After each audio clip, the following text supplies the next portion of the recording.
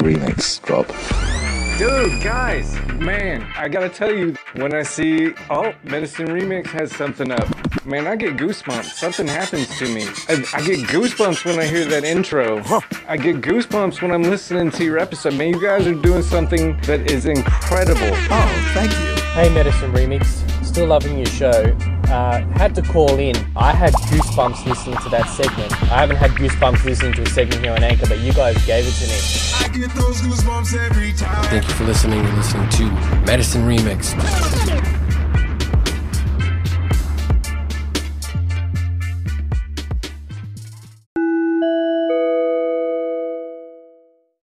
Today's Medicine Remix show is brought to you by Raceopressin, the first ever anti-racism elixir, now available in BlackBerry.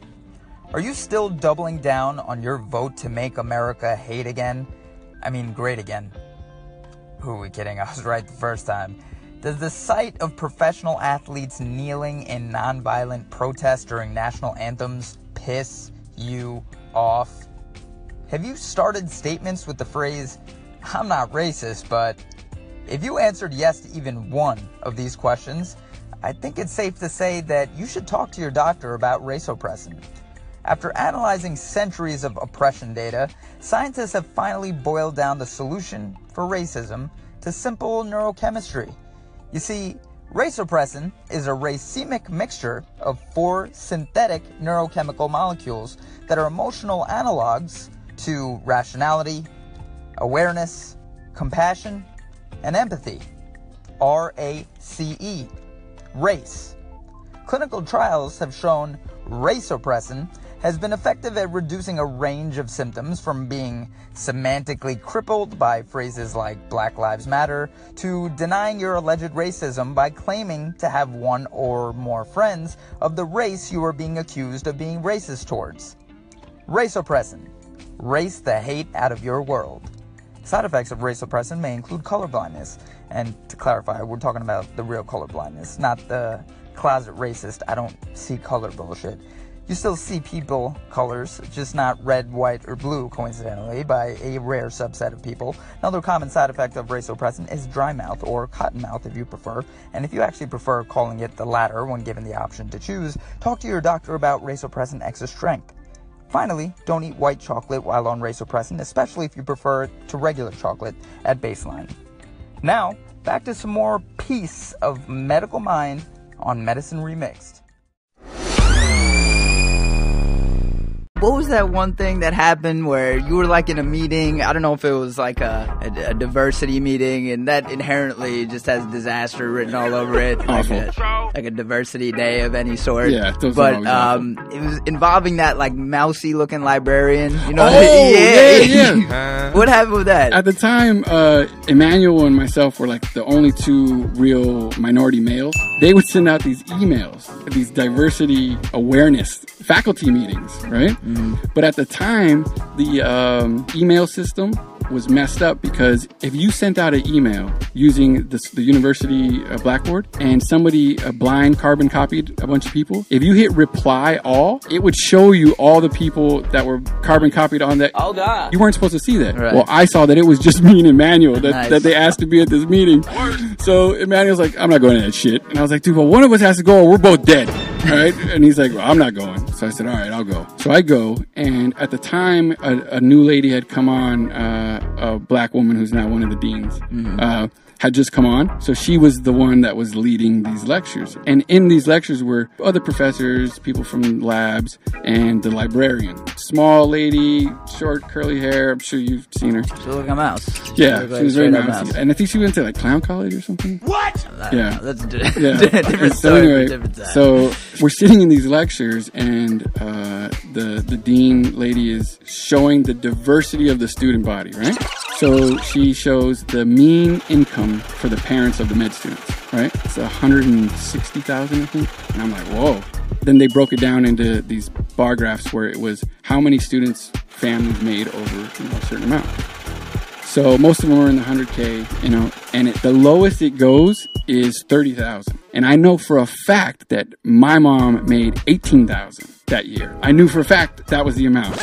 So I'm like, fuck, I gotta be that guy. So I raised my hand and I said, look, I don't want to be that guy, but if you're teaching these people about the diversity of our student, body, I'm not up there. So who's this representing? Is this our class? She's like, yeah, this is your class. I was like, no, it's not, because I know for a fact it only goes to 30,000. Yeah. So just make a note of it, change it. I don't know, but it should include everybody. Sure. She apologized. I'm sorry about that. It was an oversight, whatever. Okay, cool. Very next slide shows the average education of the parents, right? Vast majority college graduates, and then, a good percentage PhD, MDs, and, PharmDs. The lowest they had was high school grad. So I'm like, I raised my hand. I'm like, look, my mom only finished the 7th grade. I don't want to be that guy, but it should be fair. If you're going to teach people about how diverse we are, fucking, what are you, ashamed? Like, I'm here. Like, there's nothing you're going to do about it. What, you feel bad now that somebody's mom only finished the 7th grade and you got to sit next to them in class? Like, is that what that's about? Or, again, another apology. We're so sorry. Okay, whatever. So we go through this whole lecture, and then they break us up into smaller groups in these little rooms. So I'm in with the librarian lady. We get into this debate, right? They're talking about something, I don't know. And it gets to her. And in the conversation, before she starts, she puts her hand out towards me, and she's not looking at me, right? She just goes, and I know you had a really, really rough life. Oh, no, she didn't. And I was beside I was like, whoa, wait a minute. Never once did I say to you, I had a hard life. I did not say that. There's people in Somalia who have a hard life. Talk to them. I know what a hard life looks like. I know my life wasn't the best one ever, but I never once said to you, I lived a hard life. And then she just... no. Like, she was, half afraid I was going to stab her, half afraid she was going to lose her job. It was the most, like, vile sort of... It was just gross to understand that when she was hearing what I was saying, she was equating that with me being this kid who had a hard life. In her head, I had a rough life. Ugh. And it would have been different if I was trying to sell that point. Right. Like, hey man, listen, I didn't realize I was poor until I moved out of the neighborhood. I didn't realize most people had their dad in their house. Like, I had no idea. Like, no, I didn't have boat shoes. That's another story. Jesus. But I really had no idea. Like, in one of these same groups, I said, you guys remember the pedigree we had to do? Where you had to do like family tree. Yeah. So the exercise was going through your family tree and, documenting what medical conditions running your family pedigree had. Yeah. And mine are like gunshots and alcoholism. And I'm like, I'm asking questions like, what's the sign for like shot to death? And so they're looking at me like, just color it in. Just color it in, right? And I remember thinking like, this is whatever. I feel like you have a lot of these stories. Yeah, but I think I put myself in a lot of these situations,